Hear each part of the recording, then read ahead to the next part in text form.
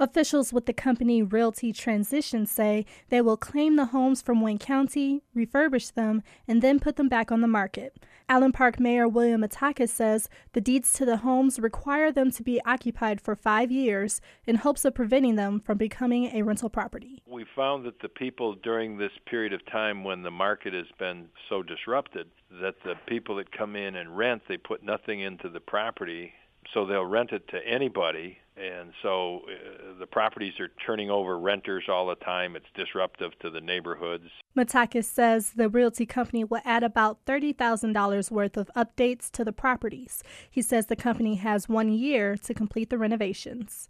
I'm Brianna Tinsley, WDET News.